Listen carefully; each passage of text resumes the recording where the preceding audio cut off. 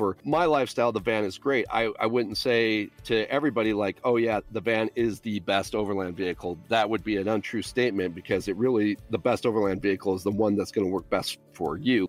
That was Jason Dara of the highly successful YouTube channel, Primal Outdoors. And this is episode 7 of the Guide GPS Off-Road Podcast. I'm Wade, your host. Today we're discussing Jason's personal journey into overlanding, the pros and cons of all the different rigs he's used, and a 300-plus mile overland route that he mapped in Oregon. Jason used Gaia GPS to research, map, and eventually drive that route before making it available to his followers. With hundreds of available map layers, Gaia GPS is also my go-to for planning overland trips. You can sleuth out abandoned mining towns, potential campsites, where you'll have cell phone coverage, find legal trails through national forest, and locate hiking trails along the way, to name just a few of the features. Don't have Gaia GPS yet? Well, you're in luck. Podcast listeners get 20% off a premium Gaia subscription. Just go to www.gaiagps.com/offroadpodcast to get that sweet discount. Now on to Jason and Primal Outdoors.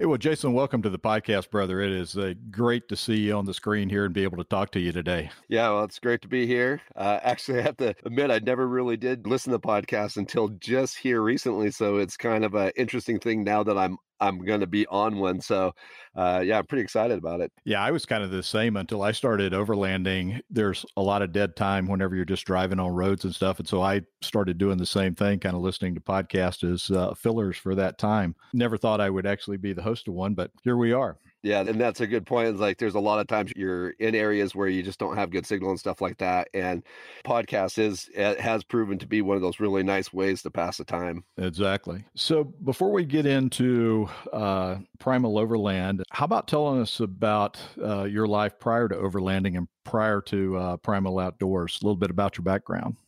Before I kind of got into the overlanding thing, a lot of my life revolved around a small hobby ranch where I had horses and ducks and geese and chickens and goats and pigs and all those things. And so I spent a lot of time outdoors at home, just kind of managing a lot of that. And I lived in an area where we had a lot of access to BLM. And in fact, I had BLM right off the property. And so I did a lot of just kind of wandering and hiking and stuff there. But I think it was really once I started to actually develop an interest in hunting that I really started to pick up a lot more want to be out and exploring backcountry places like that, like you do in overlanding. So it kind of started a lot with more doing some backpacking, doing that kind of stuff, solo adventures. I started to spend a lot more time on YouTube, looking on how other people were doing it, figuring that out. And so the channel kind of did start before the overlanding part, and where I kind of got involved in that was a lot more revolved around that kind of lifestyle of backpacking into places and trying to figure out how to sustain myself out, on my own and with minimal gear. Now, you had an affinity for horses, probably still do, but that grew into something fairly large at one time in your life as well. Yeah, I used to trim horses, and I did some training on the side as well. Mainly did the trimming. It just was more lucrative than the training was. I probably enjoyed the training more, but it just didn't make the money that going out and going to people's properties and trimming the horses did. But I enjoyed training the horses, and I enjoyed very much just getting out on a horse. And just, again, we had BLM right off the property, so I could get out and just be outdoors in remote areas and, travel via the horse. Yeah. And I'm sure, like me, you were kind of steeped in Western movies and tales of mountain men and all of that kind of stuff. So being out on a horse in a remote area like that was sort of a natural. Is that sort of where the idea of the whole drifter thing came about? Oh, definitely. I mean, you watch, of course, my favorite is John Wayne Westerns or old Clint Eastwood Westerns, especially some of the old shows like Wagon Train or Gunsmoke is another one of my favorites. But you watch that lifestyle, like the cowboy living off the land and just moving from one place to the next. All they have is maybe a wagon, but most of the time it's depicted that they're just what they got on their horse. And, you just travel, and then you stop, you set up a little camp, and then the next day you just hop on your horse and travel again. And I always loved that idea, but in the modern day, with the horse, it's gotten a little bit harder with all the fences and everything. So so once I got into overlanding, I realized that maybe I was tickling that adventure that I always wanted out of the horse, but actually being able to do it better with the truck. My rig is my horse, and I don't do reckless things out there with it, because then I've killed my horse and I'm walking. So, that's kind of a difference between a bit of the off-roading and the overlanding mentality, I think. There's a little bit of, I don't know, peer pressure is not really the word, but you're wanting to do that wow factor, Mm-hmm. I've made the mistake myself many times of maybe pushing my vehicle beyond or doing something that maybe I probably shouldn't have done. And I've really backed off on that, especially now that I'm in the van, not because I don't feel like the van's capable, but because the van is not just this rig that I go out and do something with and then come back. It's also my house. So I have to really kind of keep that in mind, as I'm out adventuring. I don't want it to necessarily stop me if I'm on an adventure and I have a legitimate reason to have to cross or get through something in order to continue that adventure. I want to be able to try to figure that out. But if there's an A and a B, and B is easier, then I'm going to take B. I think most of us are that way. Now, you mentioned that you kind of started, with hunting and truck camping. Do you remember whenever you realized you were actually overlanding? I don't know that I ever realized. I think there's a point in my life where I had to kind of make an adjustment to the types of stuff I was doing outdoors, because I was going to have my 2 dogs with me all the time, and they're older. So I had to make this adjustment. So I started looking in the truck camping, not knowing anything about or have never heard of the word overlanding before. But as soon as you start kind of researching down that avenue, obviously overlanding started coming up very quickly. And I saw that as a very interesting idea that melded with a direction I was already wanting to head. So I don't know that I ever specifically came to a point where I said, well, I am now an overlander. I was a truck camper and now I'm an overlander. I think I'm constantly mixing the two, and it depends on what I'm doing. Now, you're up in the Pacific Northwest, Oregon specifically. Tell me what's amazing up there. Man, where to start? The biggest thing about Oregon is its diversity in landscape. I think that's the first thing I try to tell people is, you can be on the coast, or in 3 hours you can be in high desert. You can be in alpine, you can be in rainforest. There's just so many different types and diverse landscapes in Oregon that gives you so many different options in what you can do and be seeing when you're out. And another thing about Oregon that I think is also very interesting, and some of the other Western states, but if you look at an actual land map area that is color-coded as some form of public land, whether it be BLM, national forest, national grasslands, wilderness, roughly 70% of the state is some form of public land. So that's a lot of land mass and a lot of country that, as an overlander who wants to kind of be out in remote areas, there's so many opportunities in Oregon, and not just in a specific type of environment, but opportunities in multiple types of environments. Tell me about some of your favorite places there. There's probably 2 places that I hold near and dear, and one is Hell's Canyon, and the other is the Alvord Desert. 2 completely different types of terrain. Hell's Canyon is very mountainous, foresty, deep canyons, just really big country, beautiful. And then you got like the Alvord Desert area, which is very flat, very open, sage. The Alvord Desert itself is a dry lake bed, very popular with overlanders and adventure vehicle enthusiasts. Both just very extreme environments in their own way, and just beautiful at the same time. Yeah, you mentioned Alvord. You created a route that runs from Bend to Alvord. You want to tell me about that? Yeah, that's kind of my little baby as the Bend to Alvord route. I got this idea, because I did love the Alvord very much, and I knew that Oregon had so much to offer and for the overlander that there's so much public land like we just talked about. And it got in my idea that there had to be a route, some way to get from Bend, which is a very popular destination town in Oregon.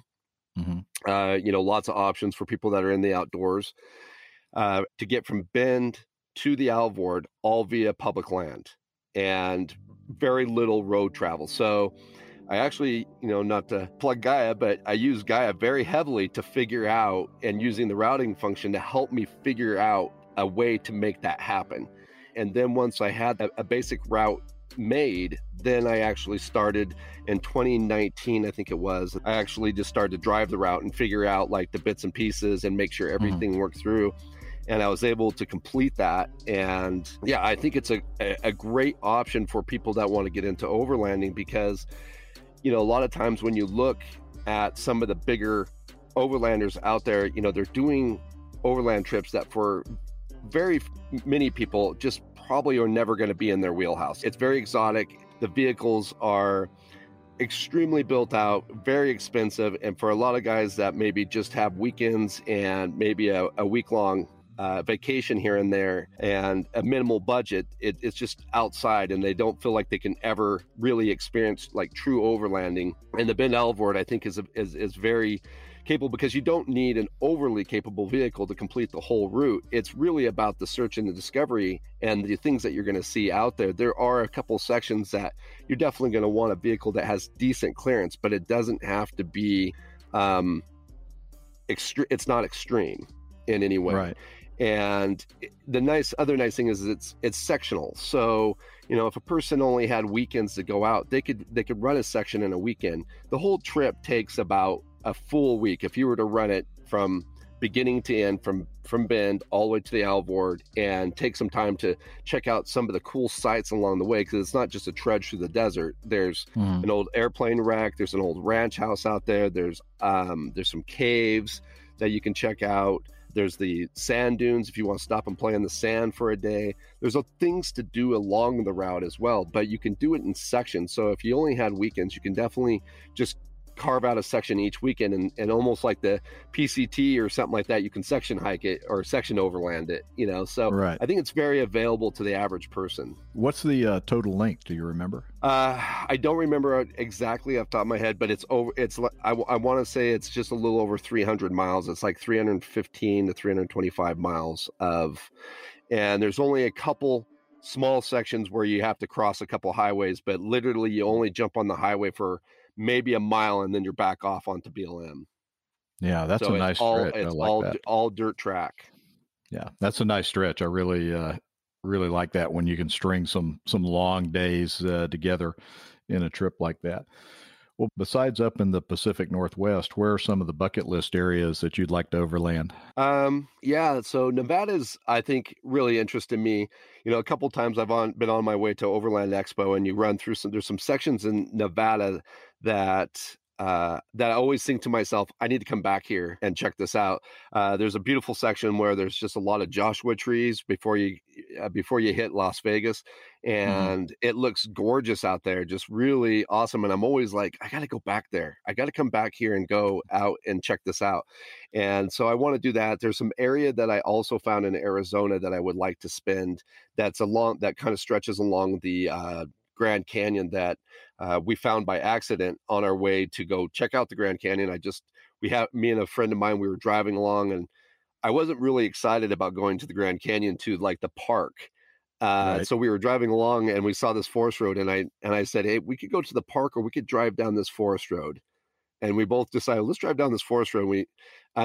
We saw some bull elk.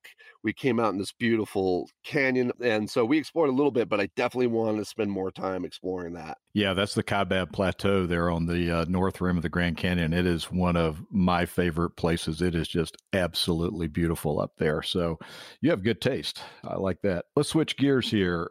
Everybody likes to talk about their gear, and we'll get to that. But what skills did you already have, or developed once you started going out and camping and overlanding the way that you do? I think before overlanding to doing the backpacking and figuring out, like specifically with the backpacking, you're trying to figure out how to be very lightweight, to have all the gear that you have, but to be compact and light on your feet.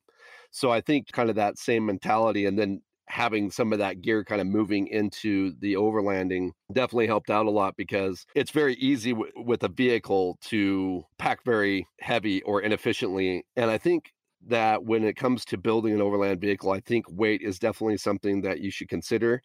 Obviously, with the van, it's very heavy, and I think about weight with it all the time. I think that skill coming from backpacking and having that mentality of trying to stay somewhat minimalistic, have the gear that you need, but at the same time, don't get too crazy with it. I remember you saying, and I'm kind of paraphrasing here, to overland, you have to be comfortable with being uncomfortable. Yeah. What do you mean by that? I think too, and when I said that in Drift, which was a video that I did with Ellen Morningstar. But I think I was also in my mind, I had my whole lifestyle in mind, not just overlanding. Mm-hmm. So with overlanding or any type of adventure like that, I think most people are fairly comfortable with the idea of being uncomfortable for a short period of time, and then they come back to their home. For me, that it was more, that phrase was connected to my more whole lifestyle, where I do go out on these adventures, but in the end of the day, when that adventure's over, I still just come back to my van. And so there's no ever coming back to like a house that has all the amenities and features like indoor plumbing and all that. I still just come back to my van. So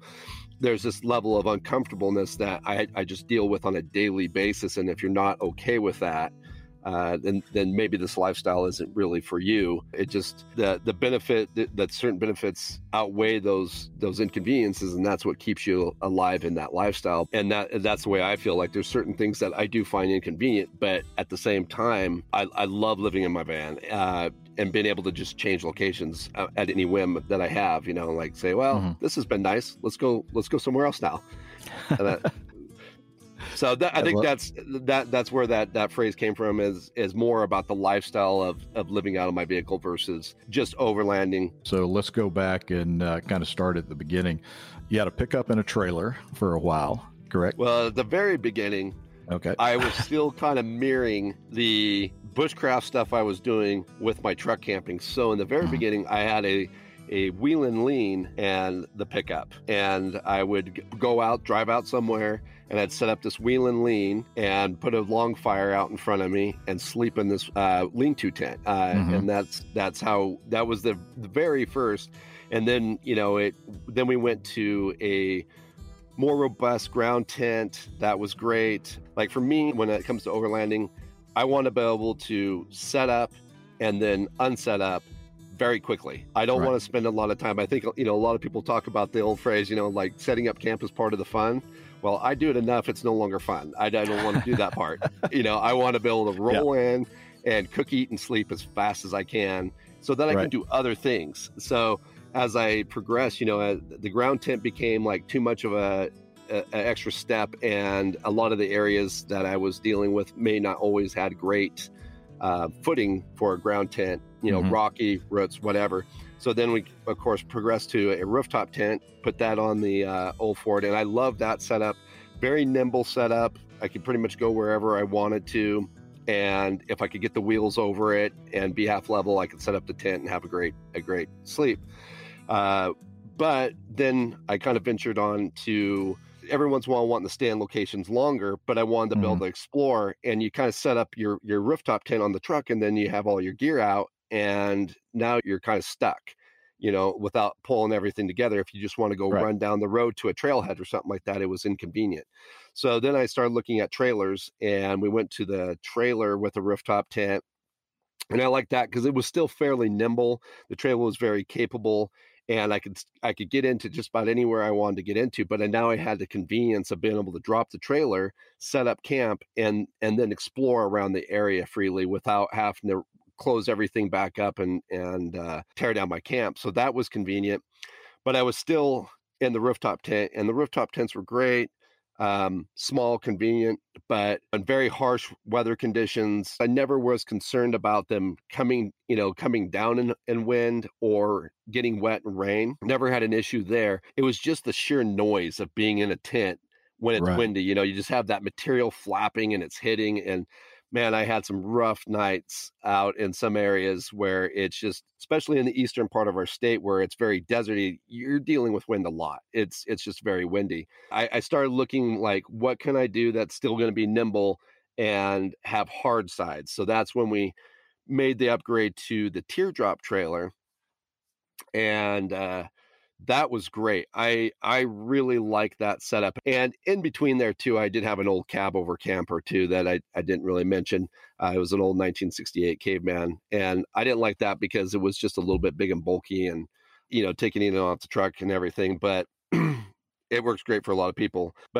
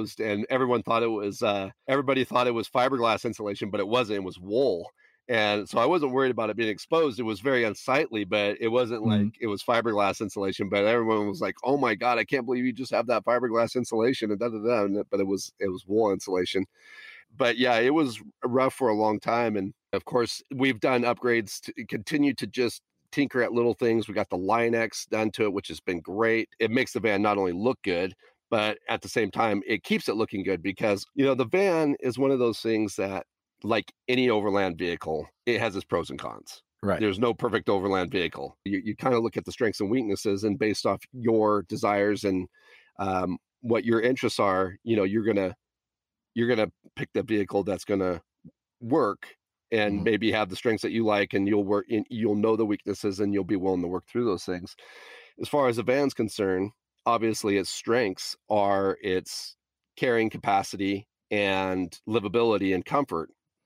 Its weaknesses are it's a fairly large vehicle, and even though it is four-wheel drive and lifted, it's not going to be, say, as nimble as a Jeep, right?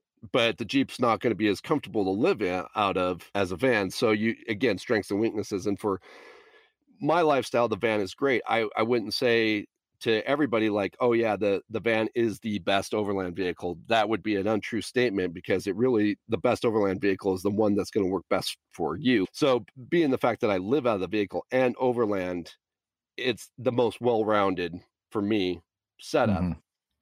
It's not going to be the perfect option for everybody. Not everybody should run out and build a van. It's not going to be, you may find that the van is too big to do things that you want to do outdoors. You know what I mean? Yeah. So, if you're on a fairly tight trail, I mean, that's a wide vehicle. And so it might limit you. And I think that's where I got off track as we were talking about the Line-X. Yeah.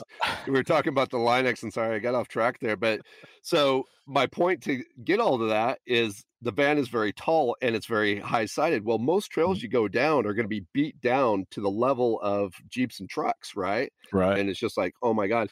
Because I think a lot of people, when you're thinking about overland, like, we did talk a little bit about you differentiate between off-road and overland, but a lot of people just want to immediately go like, how's this thing going to be off-road? But you got to remember that a lot of overlanding is going to involve a lot of on-road driving. You might have to drive like a lot of highway or a lot of miles to get to a tract of area that you want to go and overland on. So I don't want to be worn out driving some vehicle that's unwieldy on the road because it's got some massive lift with huge tires and wandering all over the place. And by the time you get to the trail system, you're just wiped out, you know?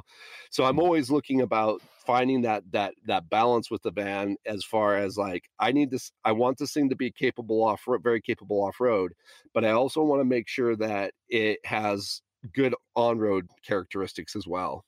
Mm-hmm. Now, you have two vans in your life.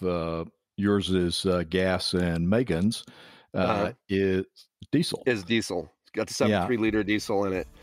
And yeah, there's definitely some pros and cons there for both of those. Like Megan's van, with that 7.3 liter diesel, she's, we put an exhaust on that, 4-inch exhaust, and then she's put in a tuner into it. And so it gets, for a big heavy vehicle, it gets decent fuel mileage. We went to a recent trip to Utah. We were getting 15 to 16 miles per gallon out of it. And the power is great. Like, it's got lots of torque, lots of, to move a big heavy object like the van. So that's where the diesel really comes in handy. And as far as like fuel mileage is concerned, when it comes to fuel mileage, I think more about, like, a lot of people are like wanting to save money, but I think it more of in terms of overland, in the fact that better fuel mileage means more range. More range means more exploring. And so that's always on my mind of like, how can I get more range out of the vehicle? How can I get further? So diesel is definitely a great option when it comes to that, because, many of them can be tuned, and when tuned properly, it will be safe for the engine. Like, obviously you can tune it for massive power, and you'll probably deplete the life of the engine, but you can tune them in such a way that they just perform better and get better fuel mileage. So there's those benefits. But like with Megan's van, one of the downsides when you start looking at a diesel is the cost of entry is more. The 7.3 liter van diesels, they've become like a piece of gold. Like they're very expensive to buy versus the gas ones. And then just, of course, maintenance on diesels is typically more. The only thing you might save a few bucks on is gas, but you're definitely going to lose, or fuel. Not gas. I always get hammered when I say gas when I'm talking about diesel. But you might see a little savings there, but you're going to lose it. I promise you, somewhere else. Maintenance, repairs, things like that. So let's talk about your gear a little bit. What pieces of your gear kind of stand out to you as being perfectly functional, or you have a personal attachment to some piece of your gear? So I wouldn't say there's like one single piece of gear. I'd say there's 3 pieces of gear that I have in the van that I feel work in synergy with each other to really make the van livable and comfortable. And that is my undermount propane tank, my propane heater, and then my electrical system, my battery system. And those three pieces, like my heater needs power and propane. So you mentioned your propane tank. This thing is vehicle mounted up inside the frame. How large is it? I think it's specs on it. It's like 6.9 gallons or something like that. But, you can only fill it to 80%. So you're looking at about a little over 6 gallons is what it offers, because it goes back to even like that, what we're talking about diesel. It just extends my range of how long I can go out and have the amenities that I go with. So I would say that was, like I said, it's really hard for me to just pick like one thing that I say is up and above the other, but it's definitely in the top tier of things that I've done to the van that make it more livable. And you mentioned electrical power.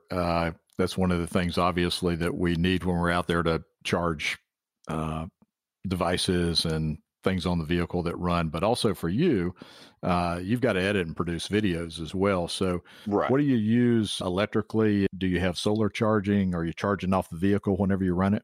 Mainly, most of my charging does come from the vehicle when I run it. I do have solar.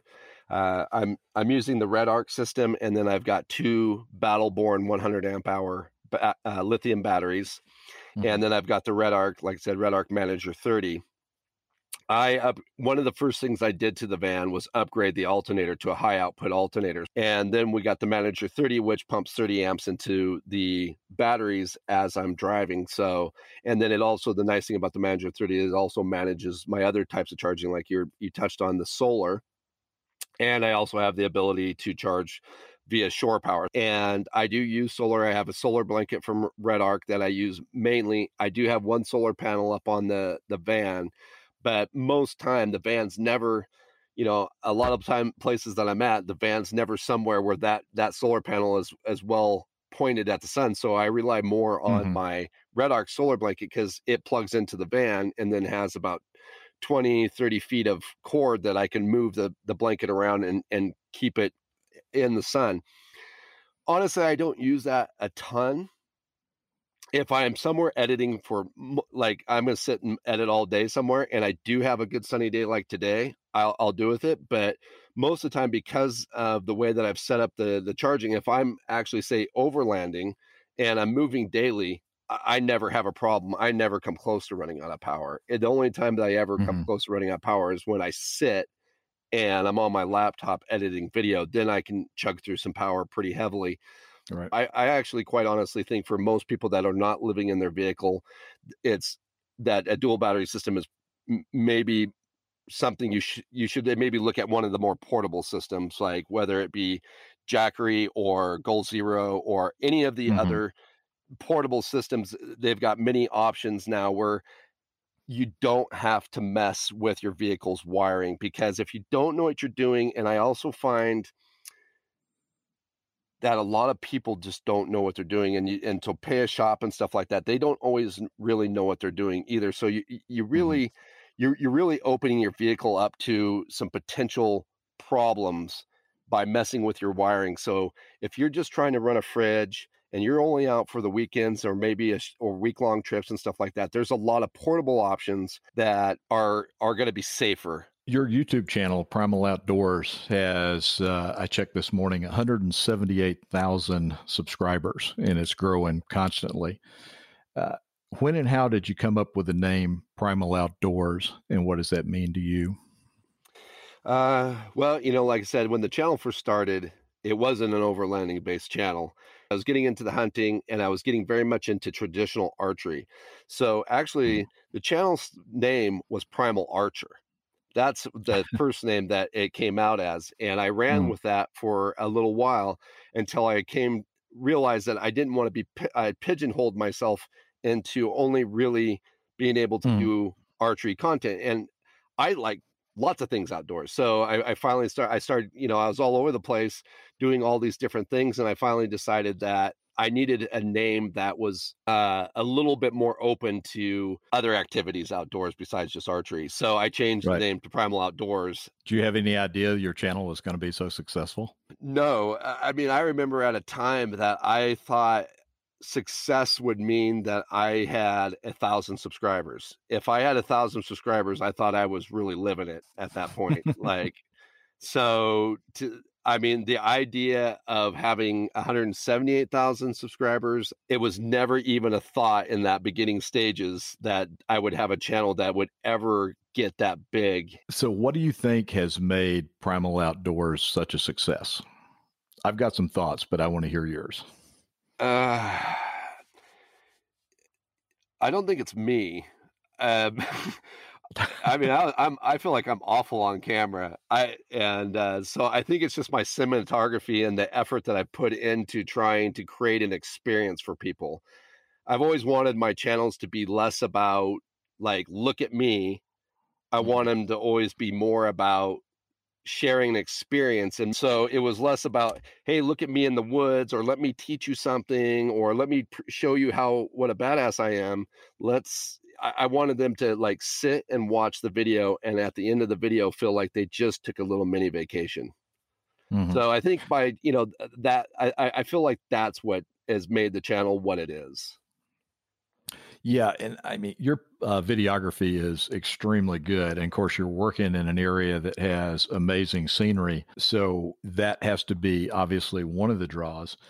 I think another is food, because food's kind of gotten to be a part of every overlanding video out there.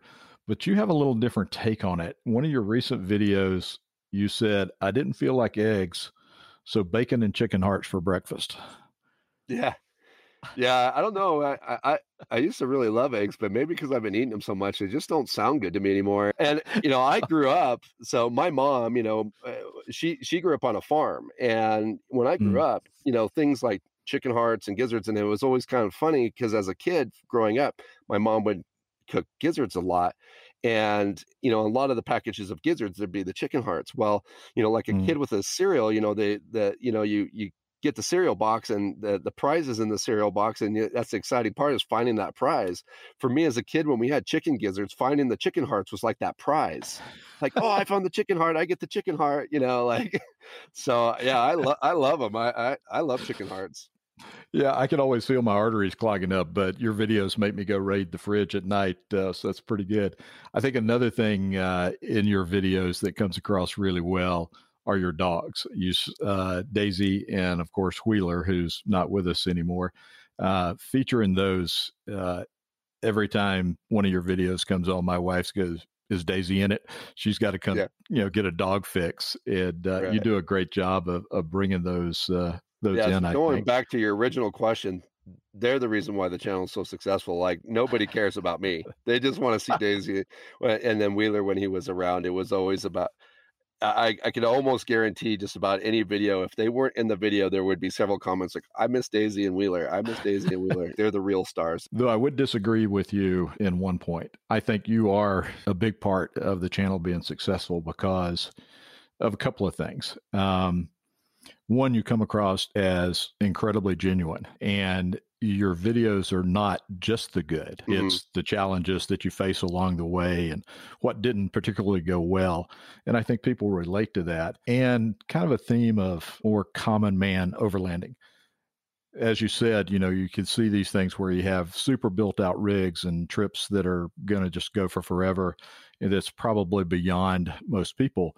But what you're doing, I think people can relate to. Yeah. I feel, and kind of go back to the van discussion, I look at the van now and it's very built out and maybe many people's eyes, very exotic at this point. But like, to your point, I have kind of done it like with the old Ford and everything. Everything was pretty basic, and even in the van, the gear that I'm using, it's fairly simplistic, considering the fact that I also live in here. The amount of gear I have, I try to keep on a fairly simple. I like to just keep things as simple as I possibly can. But the point that I want to make with the van is a lot of the stuff I was helped through sponsorship, and not everybody's going to have that option, and I totally get that, and I totally understand. But we started with a van that was $2,000. I bought this van for $2,000 off Craigslist, and so we're not starting with a Sprinter that you're going to start at 60 $100,000 if you're buying a four-wheel drive Sprinter. And then you want to outfit them for overlanding, right? And then you start seeing all the gear, and pretty soon you're realizing you're going to be dropping another 20 to 30 grand on top of that vehicle. And you're looking at a vehicle that can reach up to 100 grand. And that's just crazy, a crazy amount of money to be spent. The van, people might look at it at this point that it's like this crazy, but I'm still under, if you add up all the stuff that I've done to it, I'm still under the base price of a Sprinter. And it's going to be very capable. So I kind of like to encourage people to look at that as an option, when they're building, and they're maybe thinking that when they see these guys out there with these, brand new vehicles that are all outfitted, and they're looking at the money and it seems a little bit overwhelming to them, maybe start with something used that you could build and tinker with, and just over time, it will get better and better and bigger. And pretty soon you'll look back maybe 2-3 years later and like, wow, I've got this really rad overland vehicle, and I built it from nothing. And that I think is really cool. Kind of tying this back to that common man thing, that's something I've gotten the opportunity to drive some brand spanking new vehicles, and they're awesome and they're great, but they're not any more awesome or great than like one of my favorite vehicles that I had that I wish would have got some airtime on my channel, and it didn't because it was before the channel, was I bought this 92 Ford Explorer for $350 from a towing company. And it was oxidized. It kind of smelled on the inside, and I didn't know anything about overlanding. I didn't really know anything about off-roading or any of that stuff, but I was getting that interest in going hunting and doing different things, and money was very tight. I didn't have a lot of money to dump into this vehicle and do stuff. And when I wanted to go hunting, the area I could go and my tag was good for was too far for me to drive back and forth every day. So I actually started camping out of that vehicle out of necessity, because I wanted to spend 2 days hunting or 3 days hunting, but I couldn't afford to drive back and forth. So I just started sleeping in the back of the vehicle. And I didn't know anything about overlanding at this time, or the word or anything like that. I was just out there truck camping as far as I was concerned. And I had so much fun with that vehicle. It didn't have great tires. I couldn't afford good all-terrain, so it had the cheapest street tires Les Schwab had on it. It had no lift. I would throw a cot in it and inside, and I would put the bucket seat forward, and I'd put the cot up against the bucket seat and put my pillow on the back of the bucket seat because I'm 6'4", and I'd sleep in it that way. And I'd put some gear underneath the cot.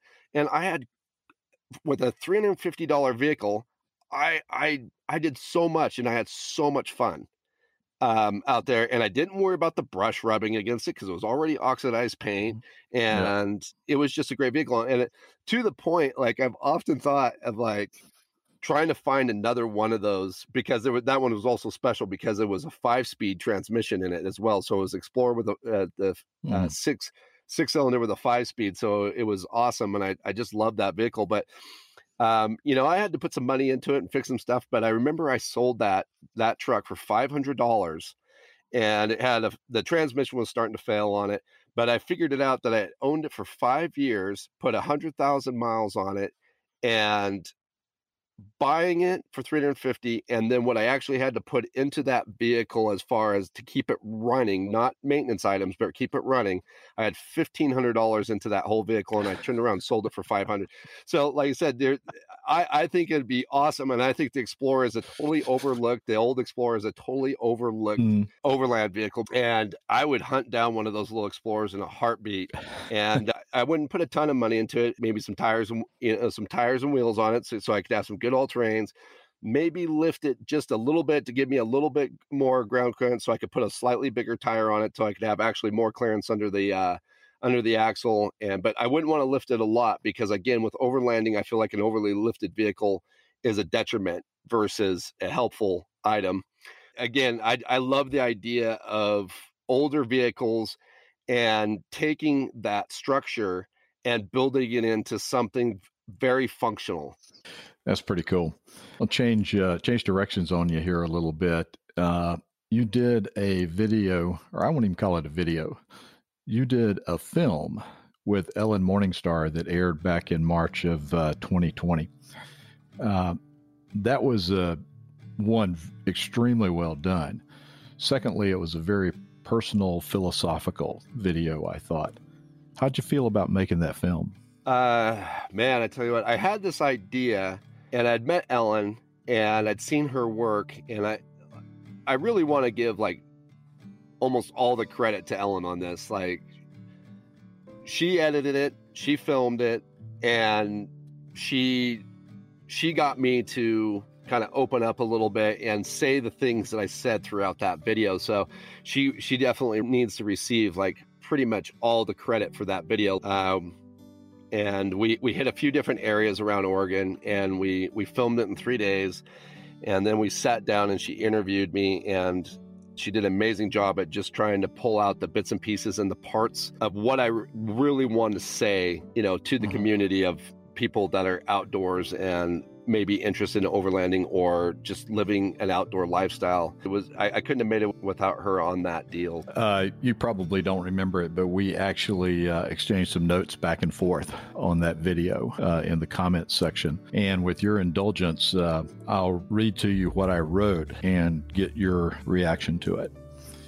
This is a very profound video. While I do trips with others, the most moving ones are when I'm alone for extended periods of time. As you said, out there, nothing cares about you, neither wishes you well nor evil. The solo experience is simply you in an unvarnished reality. Eventually, in the silence, you have those conversations with yourself that are impossible in the presence of others. A single thread of thought might last for hours or days, spiral or soar, and descend to places previously unreachable. And with that, you learn. You understand how much you don't yet know. I do remember that very well, because I remember thinking to myself, like, that was very eloquently put. And I wish I could put together two thoughts as eloquently as that. But I mean, you hit it on the nail. Is like when you're out there on your own, you just have your own thoughts to keep yourself entertained, and you're willing to kind of put down the distractions, the phone, all the different things that might keep you distracted when you're just sitting there at a fire. And the only thing you might be hearing is the rustle of the wind, howl of a coyote. Just being able to shut down for a minute and be able to think about what's going on. It brings moments of clarity into my life that I don't normally get in other areas, because you're just constantly being battered with so many different stimulations. I feel like it's the times that I can truly, clearly think. And, those are the times also I feel like I'm also the most creative in my thinking of like coming up with ideas for the channel or ideas. Sometimes I can easily get into those writer's blocks when there's just so much being thrown at you all the time. But you're constantly realizing the things that maybe you need to get better about.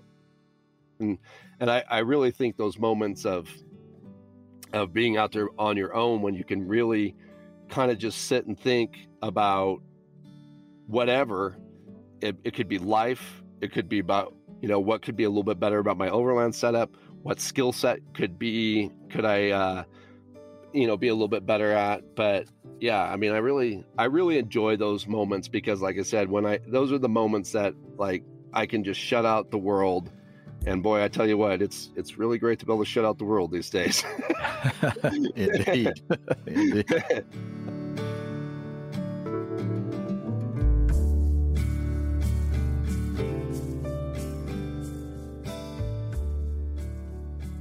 I thought we might wind down this podcast the way you wind down at the end of some of your good days, but we're going to have to do it virtually since we're recording this a bit too early in the day. So we'll just discuss it. Why Pendleton? Why Pendleton? My neighbor at one time, he introduced me to Pendleton, and I never was much of a whiskey drinker. But he would have Pendleton, and I'd drink it a little bit. But what had happened is in that same time period where I got very interested in my diet and living a little bit healthier, I actually quit drinking altogether, because I mainly like to drink beer, but I was trying to cut those carbs. I was like, I can't drink beer or sodas because it's too many carbs. So I just cut drinking altogether. And I had tried Pendleton, like I said previously, through my neighbor. He had introduced it to me, and I liked the taste.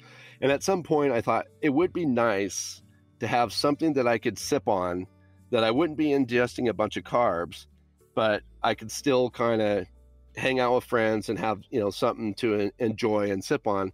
So I already liked Pendleton, and so I started drinking the Pendleton because I could sip on it. I could have a shot's worth versus a couple beers, and cut the carbs. So it just became this thing, and I started doing it. And then pretty soon I found that, as from a photography standpoint, I really enjoy good lighting.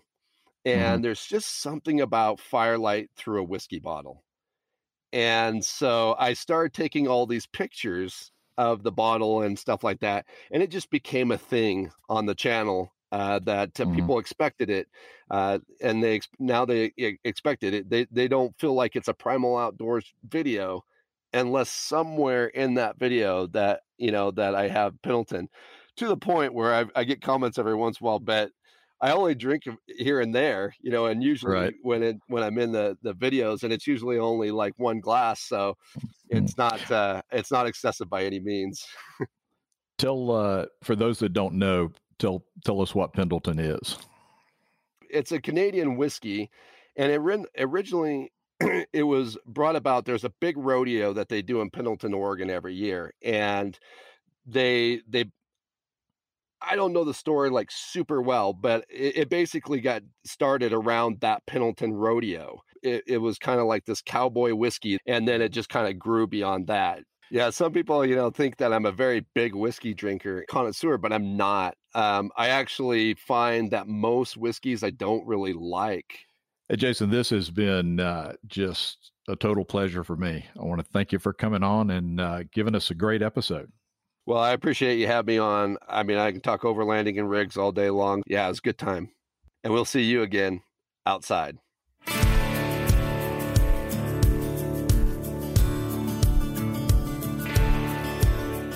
If you want to know more about Jason, be sure to check out his website, primal-outdoors.com, which has links to his always interesting YouTube channel and his other social media accounts as well.